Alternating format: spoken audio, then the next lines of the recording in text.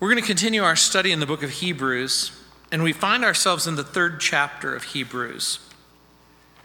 And we're going to be looking at the first 6 verses. Hebrews chapter 3, verses 1 through 6. The writer says, "Therefore, holy brethren, partakers of the heavenly calling, consider the apostle and high priest of our confession, Christ Jesus, who was faithful to him, who appointed him, as Moses also was faithful in all of his house.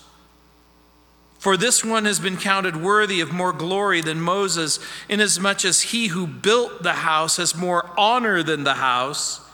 For every house is built by someone, but he who built all things is God. And Moses indeed was faithful in all of his house as a servant for a testimony of those things which would be spoken afterward, but Christ as a son over his own house, whose house we are, if we hold fast the confidence and the rejoicing of the hope firm to the end." When my grandfather Geraci died, my father asked me that all-important question: which religion is right?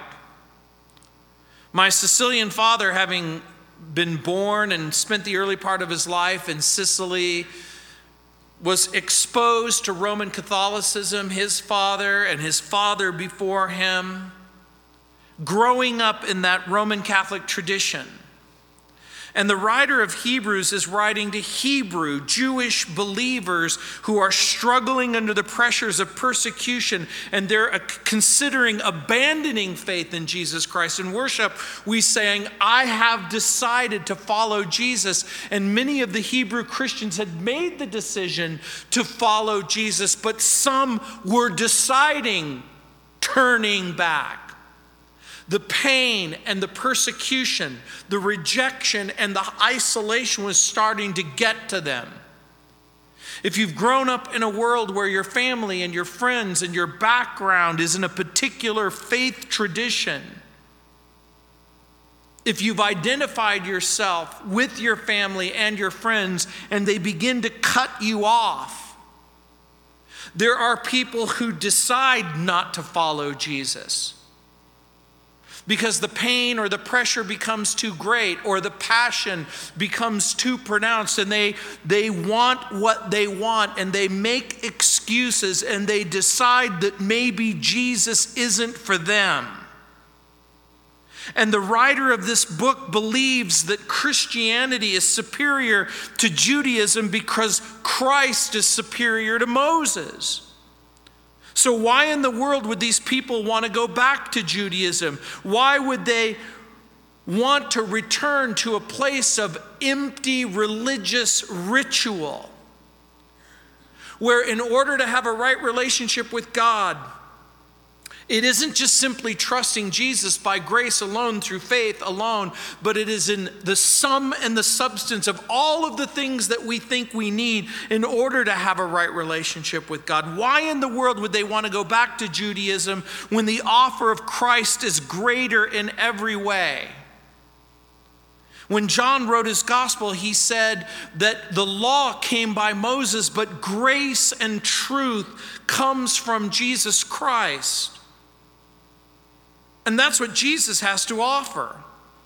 The writer in the book of Hebrews has already declared that Jesus is superior to the prophets in chapter 1, verses 1 through 3. Jesus is superior to the angels in chapter 1, verse 4, all the way to chapter 2, verse 18. And now the writer says, not only is Jesus superior to the prophets and angels, but he's also superior to Moses.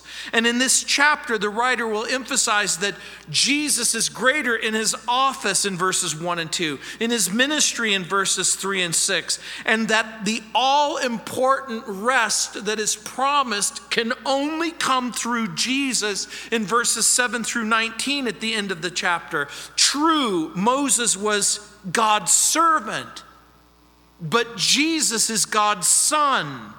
Moses is called by God, and Jesus is sent by God.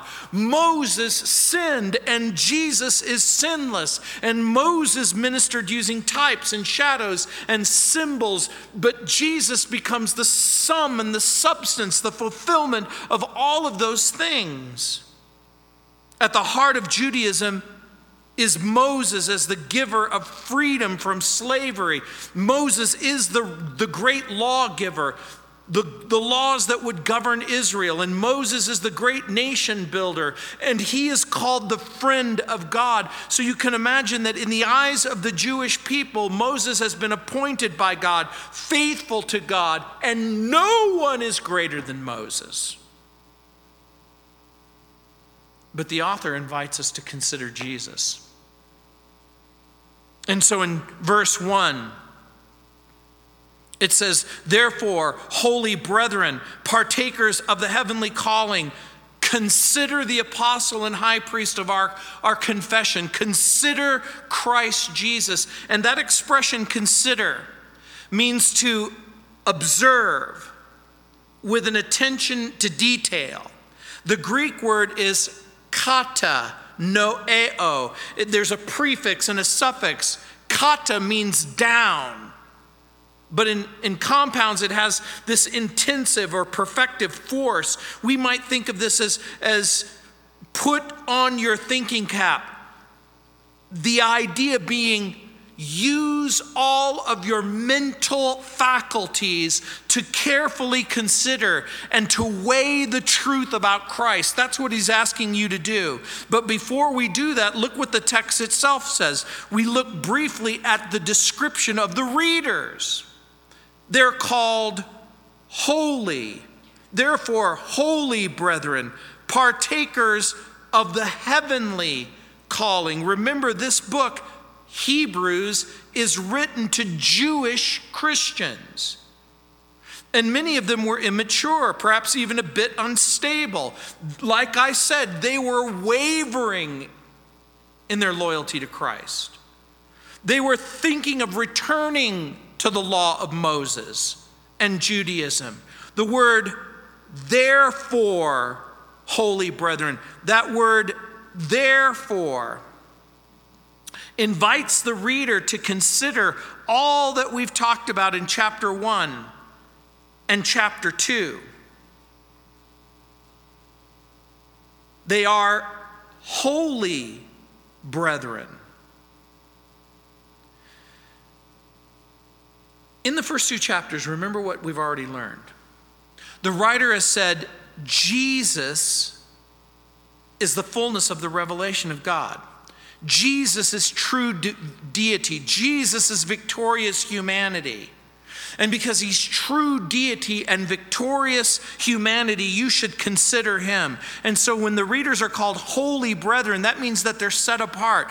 That means that God was calling them away from a life of rebellion and disobedience, calling them to a life of worship and service to the Lord. They're called brethren, and that means either they're members of the nation, which is called Israel, or they're members of God's family. They're partakers of the heavenly calling. That is, they're invited to participate in the blessings of the Messianic kingdom and the world that Jesus promises to establish in the future.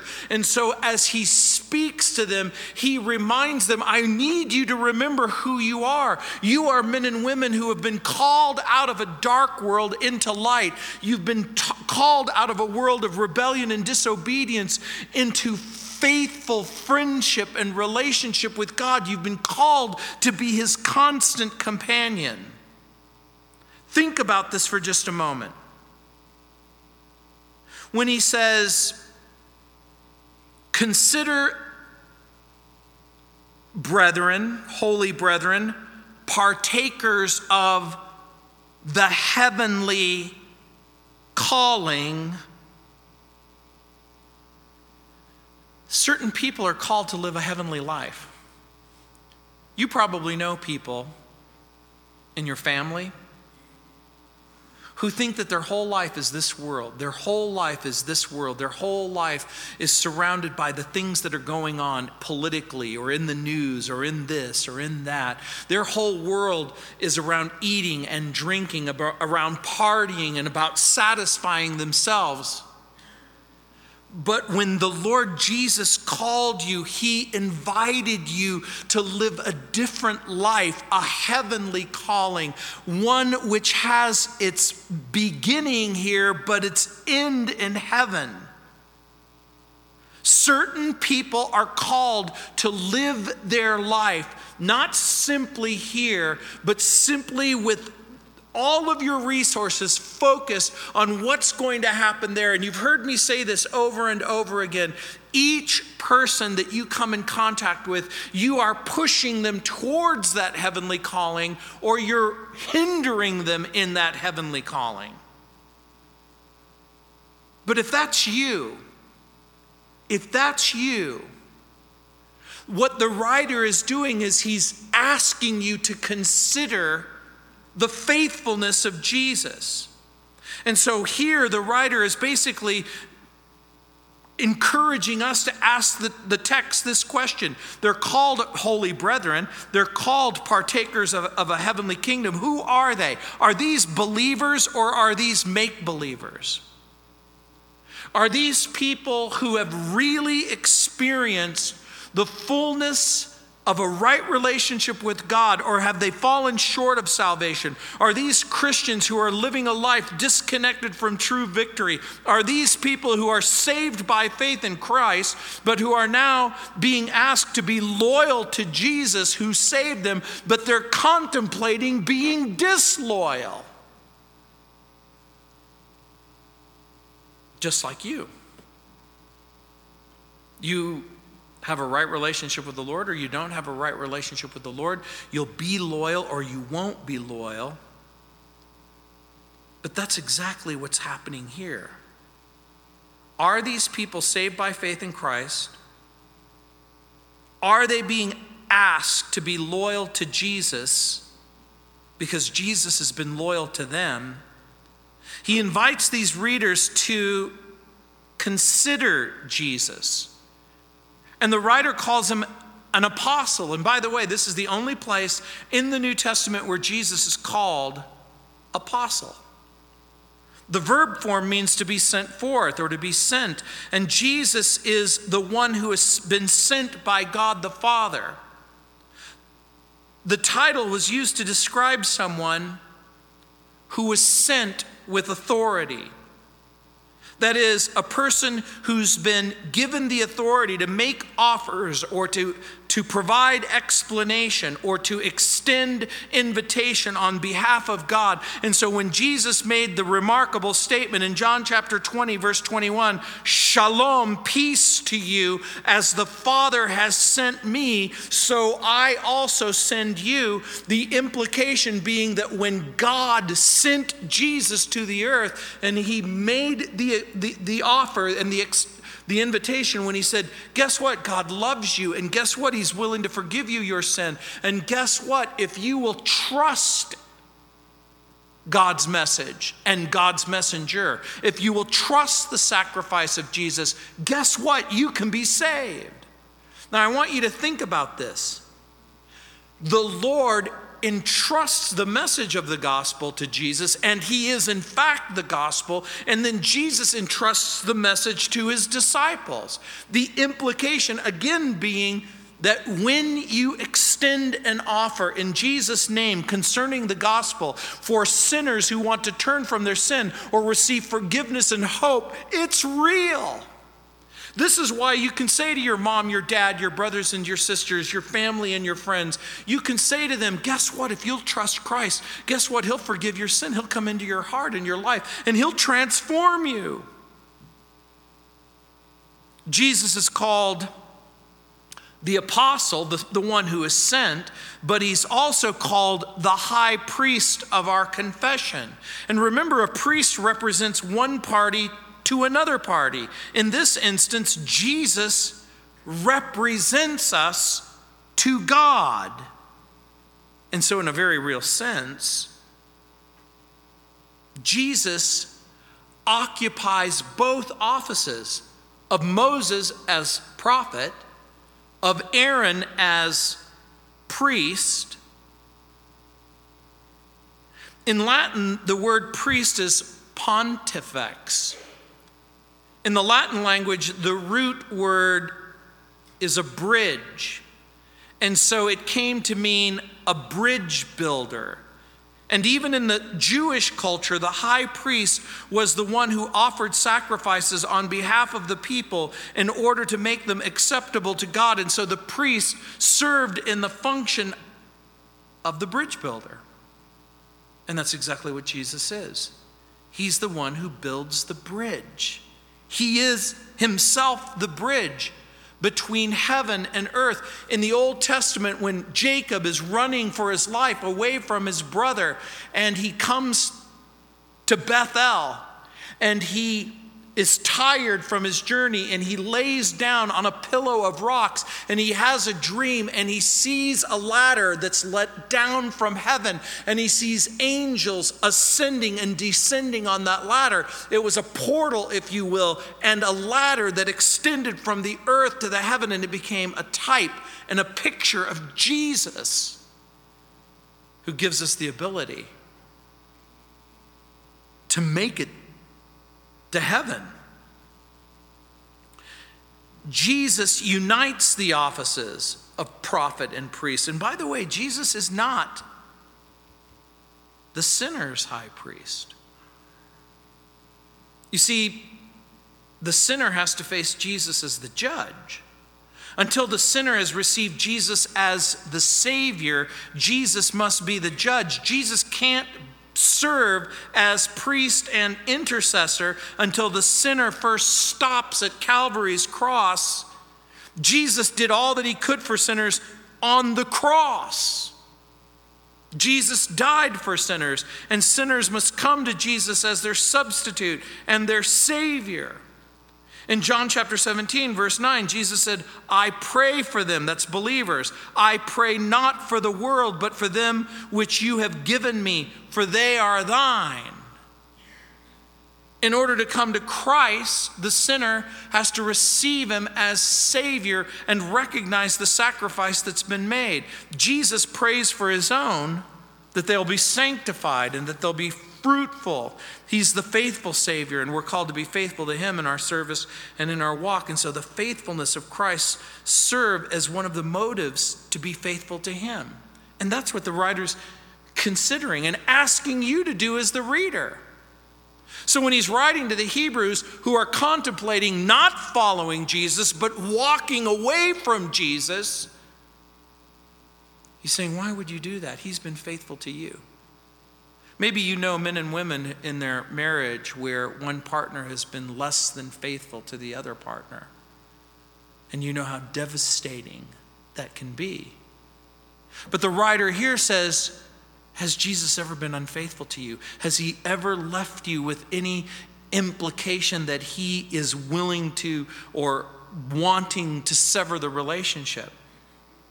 And so when the author uses that term, therefore, holy brethren, partakers of the heavenly calling, consider the apostle and high priest of our confession.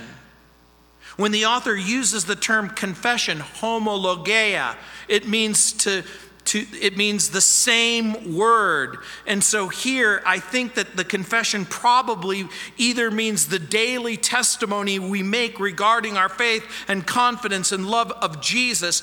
It means at least one of two things, or maybe even both things. It's what you say about Jesus in your everyday life, not just simply what you say about Jesus, but how you live your life before a watching world. Or it can mean the doctrinal content of all that Christianity contains when it comes to the essentials of faith. That means that you're a sinner in need of a Savior and that Jesus Christ is that Savior. And so the idea is that the confession is your faith, your confidence, your love. And whatever else it means that you, with the way that you live and the way that you act, you are identifying him in your life. It's his identity, his mission, his sacrifice, his resurrection. And so the confession, if it means the content of Christian doctrine, it must also, I'm going to suggest to you, mean what you say and what you do concerning Jesus. And so he says, consider him. And then consider his faithfulness in verse 2. Look what it says, who was faithful to him, who appointed him, as Moses also was faithful in all of his house. We're invited to consider Christ's faithfulness, that is, that Jesus faithfully discharges all of the duties to which he was entrusted. So what has Jesus done? He comes from heaven to the earth. He's entrusted with the task of living the perfect life that you could never live. He's entrusted with the task of dying for your sin. Does he accomplish everything that God asks him to do on your behalf? The answer is yes. Again, what did God want him to do? In John chapter 14, verse 31, it says, but so that the world may know that I love the Father, I do exactly as the Father commanded me. And so when the writer of Hebrews says, who was faithful to him who appointed him. And by the way, the text doesn't disparage Moses. It says, who was faithful to him who appointed him, as Moses also was faithful in all his house. The point that the writer is making, Jesus is faithful. To the Jewish person reading this book, they might ask the question, well, wasn't Moses faithful as well? And the answer is yes. He was faithful in all his house. Well, what does that mean? How was Moses faithful in all of his house? Does the reference to the house refer to the community of the Jews who comprise the offspring of Jacob? So when it says Moses was faithful in all of his houses, are they making reference to the collective community of Jewish people who are coming out of Egypt? Possibly. What's another possible meaning? It could refer to the sanctuary. Remember, Moses is given instruction of how to build the tabernacle in the wilderness. And if that's the case, in Numbers chapter 12, verse 7, you'll remember that Moses is outside the tabernacle and Aaron and Miriam confront Moses before the tabernacle, and the Lord rebukes them and afflicts them with leprosy and then reminds them that Moses has carefully and faithfully carried out all that God has told Moses to do concerning his house.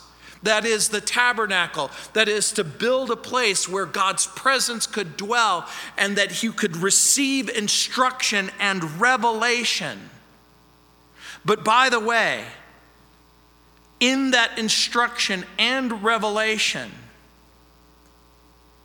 the people were still left imperfect. No one was ever saved by the law. No one was ever justified by the law. The law was powerless to save, according to Hebrews chapter 9, verse 9, and later in chapter 10, verse 4. I suspect it means that Moses was faithful in the entire sphere to which Moses was entrusted with God's interests. And then the writer says to consider Christ, the builder, and Moses, the resident. So it says in verse 3, for this one has been counted worthy of more glory than Moses, inasmuch as he who built the house has more honor than the house. For this one, that is Jesus. Jesus is the founder of the household. Jesus is the creator of all things. Jesus is the maker, and as the maker, he has to be greater than the things that's made. And so the writer of Hebrews is saying, Jesus is the creator.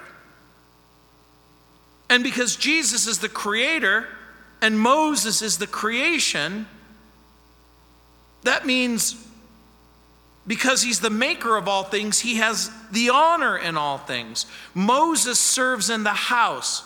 In what house? In the congregation of those who identify themselves with the Lord. But Jesus is the Lord of the house. Again, think about what's being said. Moses is a great prophet, according to Deuteronomy chapter 18, verse 15, and Acts chapter 3, verse 22.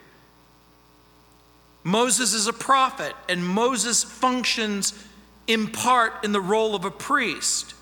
But the Lord is the builder of the house. And Moses is a part of that house. He says in verse 4, "For every house is built by someone, but he who built all things is God." In the Bible, Israel is God's earthly household. In the Bible, those who come into a right relationship with God in Christ are God's spiritual household. I want you to think about the argument that the writer is making. Number one, Jesus is more worthy than Moses because he's the builder of the house. Number two, Jesus is greater because he's God. That is, he built everything, is God. Jesus built all things. Jesus is God. This is yet another argument that is given in the book of Hebrews. And so when you have family and friends who go, "I don't believe that Jesus is God." When I was in Jerusalem, I'm in a taxi and I'm speaking to a Jewish man and he goes, "You're a Christian." And I go, "Yeah." He goes, "I'm a Jew. I only believe in one God." I said, "I'm a Christian and I only believe in one God." "No, you believe that Jesus is God." "Yeah, that's exactly right." "How can he possibly be God?" I go, Jesus is one person with two natures. He is completely human and he's completely God. Jesus is a forgiver of sin. Only God can forgive sin. And so, Jesus is greater because Jesus is God's Son. That's the third thing that he's going to argue in verse 5. So the writer of Hebrews is seeking to convince the reader that Moses is a servant. But the work of Moses is a work of preparation. That everything that Moses was doing and continued to do was in preparation to receive the Son.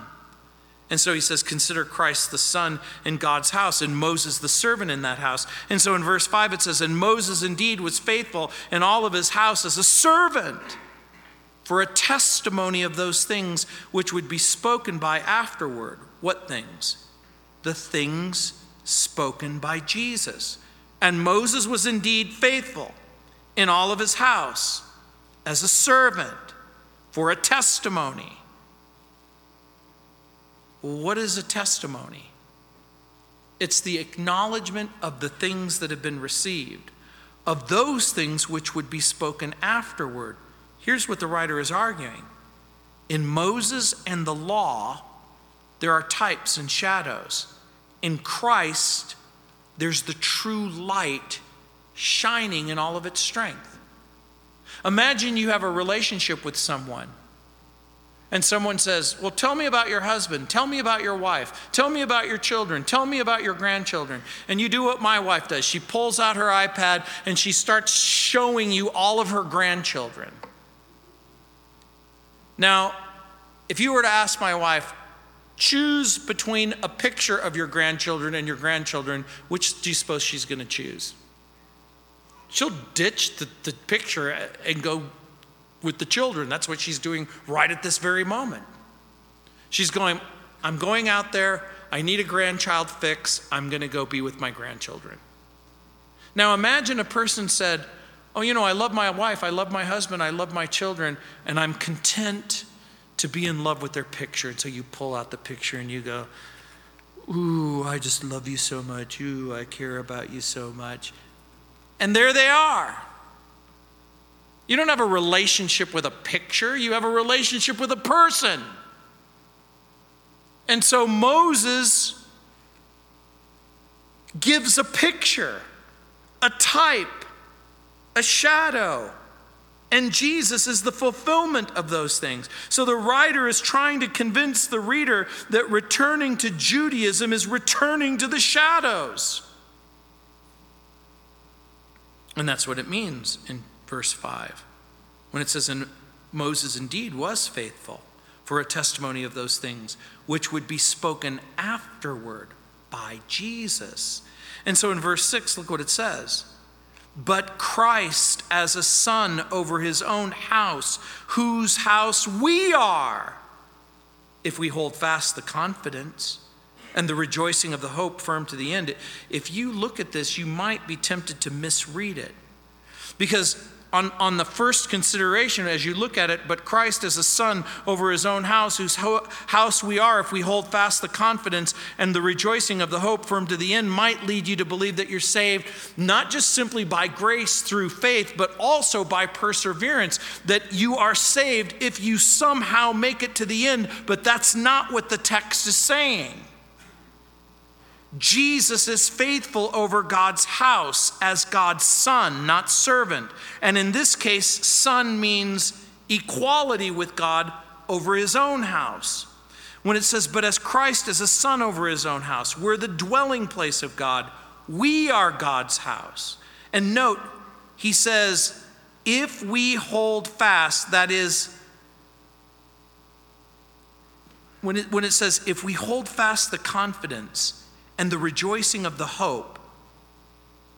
This is the New Testament doctrine of perseverance.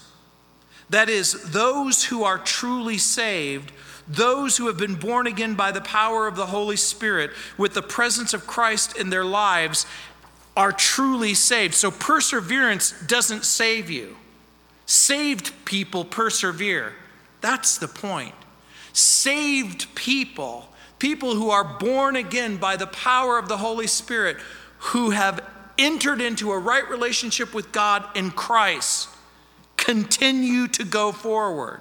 We don't become God's house by our faithfulness, but rather we are his house because we continue and we hold fast the confidence and the rejoicing of the hope firm to the end. And so this is endurance or perseverance. And so the writer is making the argument that endurance or perseverance is proof of reality. And John will bring this up in 1 John when he says, they went out from among us because they weren't really of us. Endurance is the proof of reality. Those who lose confidence in Christ and in his promises and return to the rituals and the ceremonies show that they were never born again. And so for the person who says, I'm going back to Roman Catholicism, I'm going back to ritualism, I'm going back to Judaism, I'm going back to the religion that I grew up in. I was born a Mormon and I'm going to die a Mormon. I was born a Jehovah's Witness and I'm going to die a Jehovah's Witness. When people return to religion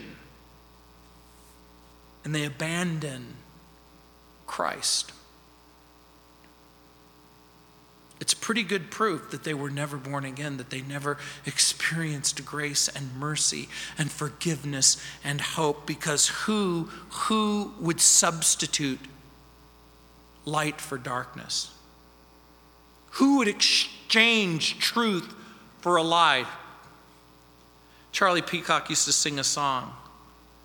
He said, I almost threw it all away, traded truth for a lie, diamonds for clay. Who in their right mind, if you gave him a lump of dirt, would exchange, who would exchange a diamond for a lump of dirt? Who would say, hey, look, I have this wonderful, beautiful, priceless jewel, and I'll take it for that piece of dirt that you have. In 1 Thessalonians chapter 5, verse 22 or 23 and 24, it says, now may the God of peace himself sanctify you completely, and your whole spirit and soul and body be preserved blameless to the coming of our Lord Jesus. Here, the spirit and the soul and the body aren't simply a reference to the parts of the body, but it's a reference to the whole body. And later, the writer of Hebrews in chapter 10, verse 36 will say, you need to persevere so that when you have done the will of God, you will receive what he has promised. There's a reason why you remain faithful. It's It's because you walk with a faithful God and a faithful Christ. Someone once said, in the confrontation between the stream and the rock, the stream always wins, not through strength, but through perseverance. Trying times are no time to quit trying. It was V. Raymond Edmond who used to say, it's always too soon to quit. And remember what he's saying. He's speaking to a group of people who are holding on for dear life, and they're wondering whether or not they should give up on God, and they should give up on Christ, and they should give up on the gospel. And by the way, the expression, the confidence, and then the expression, the rejoicing, literally means a boast. It's a kind of courageous exaltation of the hope firm to the end. It's his way of saying, he's been so faithful to you. Won't you be faithful to him? This is not the time to quit on Christ. A little thing is a little thing, but faithfulness in little things becomes a very great thing, and that's what Christianity in part is. It isn't just simply believing the right thing at the right time. It's faithfulness in the little things. It's being faithful in the little things over and over and over again, and the Hebrew Christians are in danger. They're in danger because they were hated and they were despised. They were hated and despised by the fellow Jews, and they were seen as something less than Jewish people. And when I was in Israel this last time, I went to a Messianic congregation, and it grieved my heart because so many Messianic Jews were committing small compromises, embracing the laws and the rituals of Judaism to make their testimony more appealing, to save them from criticism or to save them from persecution. You would think that for some people the most important thing about Jesus is that he was a Jew, and clearly he was a Jew. But the most important thing about Jesus isn't the fact simply that he's a Jew. It's the fact that he's sent by God in order to be the Savior of all of humanity. Judaism served as a means to retard their growth and limit their maturity and slip back into legalism and remain in spiritual infancy. And Peter warned this very thing to the Jewish believers in 1 Peter chapter 4, verse 12. Beloved, do not think it strange concerning the fiery trial which is to try you as though some strange thing has happened to you, but rejoice to the extent that you partake in Christ's sufferings, that when the glory is revealed, you will be exceedingly glad.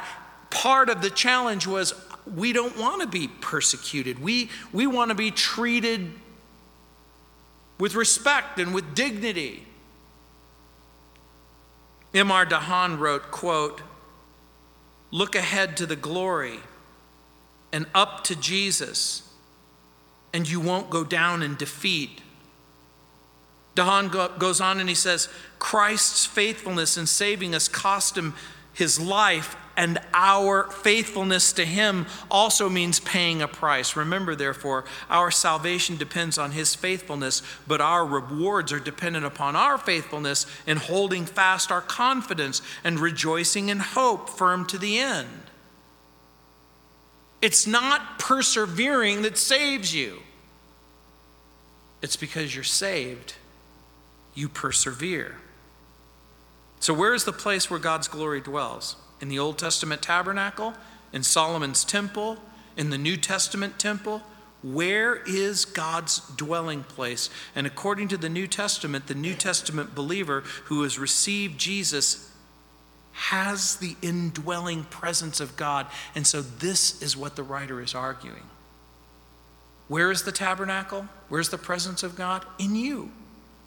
Inside of you. And so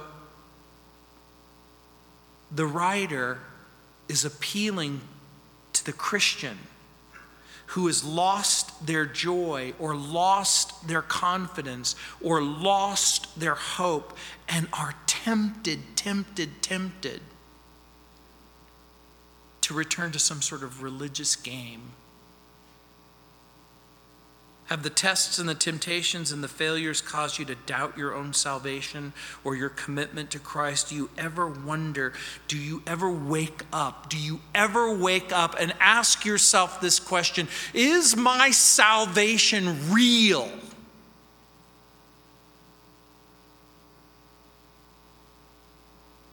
If you're discouraged or disappointment because of the small gains or the little progress that's made in your walk, and you're wondering, well, wait a minute.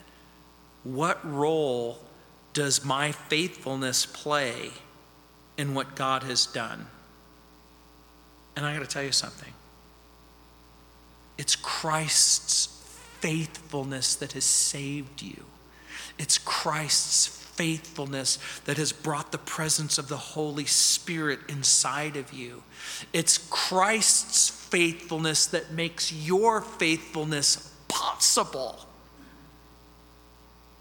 That's what the Bible means when it says it's Jesus in you, the hope of glory. Both Moses and Jesus were faithful to God. So the writer says Moses is a servant, Jesus is a son. Moses serves in the house. Jesus is the Lord of the house. In Moses, we remain in the shadows. In Christ, we get to come out of the shadows and into the light. And so, that's the invitation.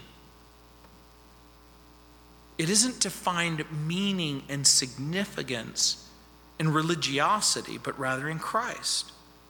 You know, now is a good time to look back to Calvary and consider the cost it was to redeem you.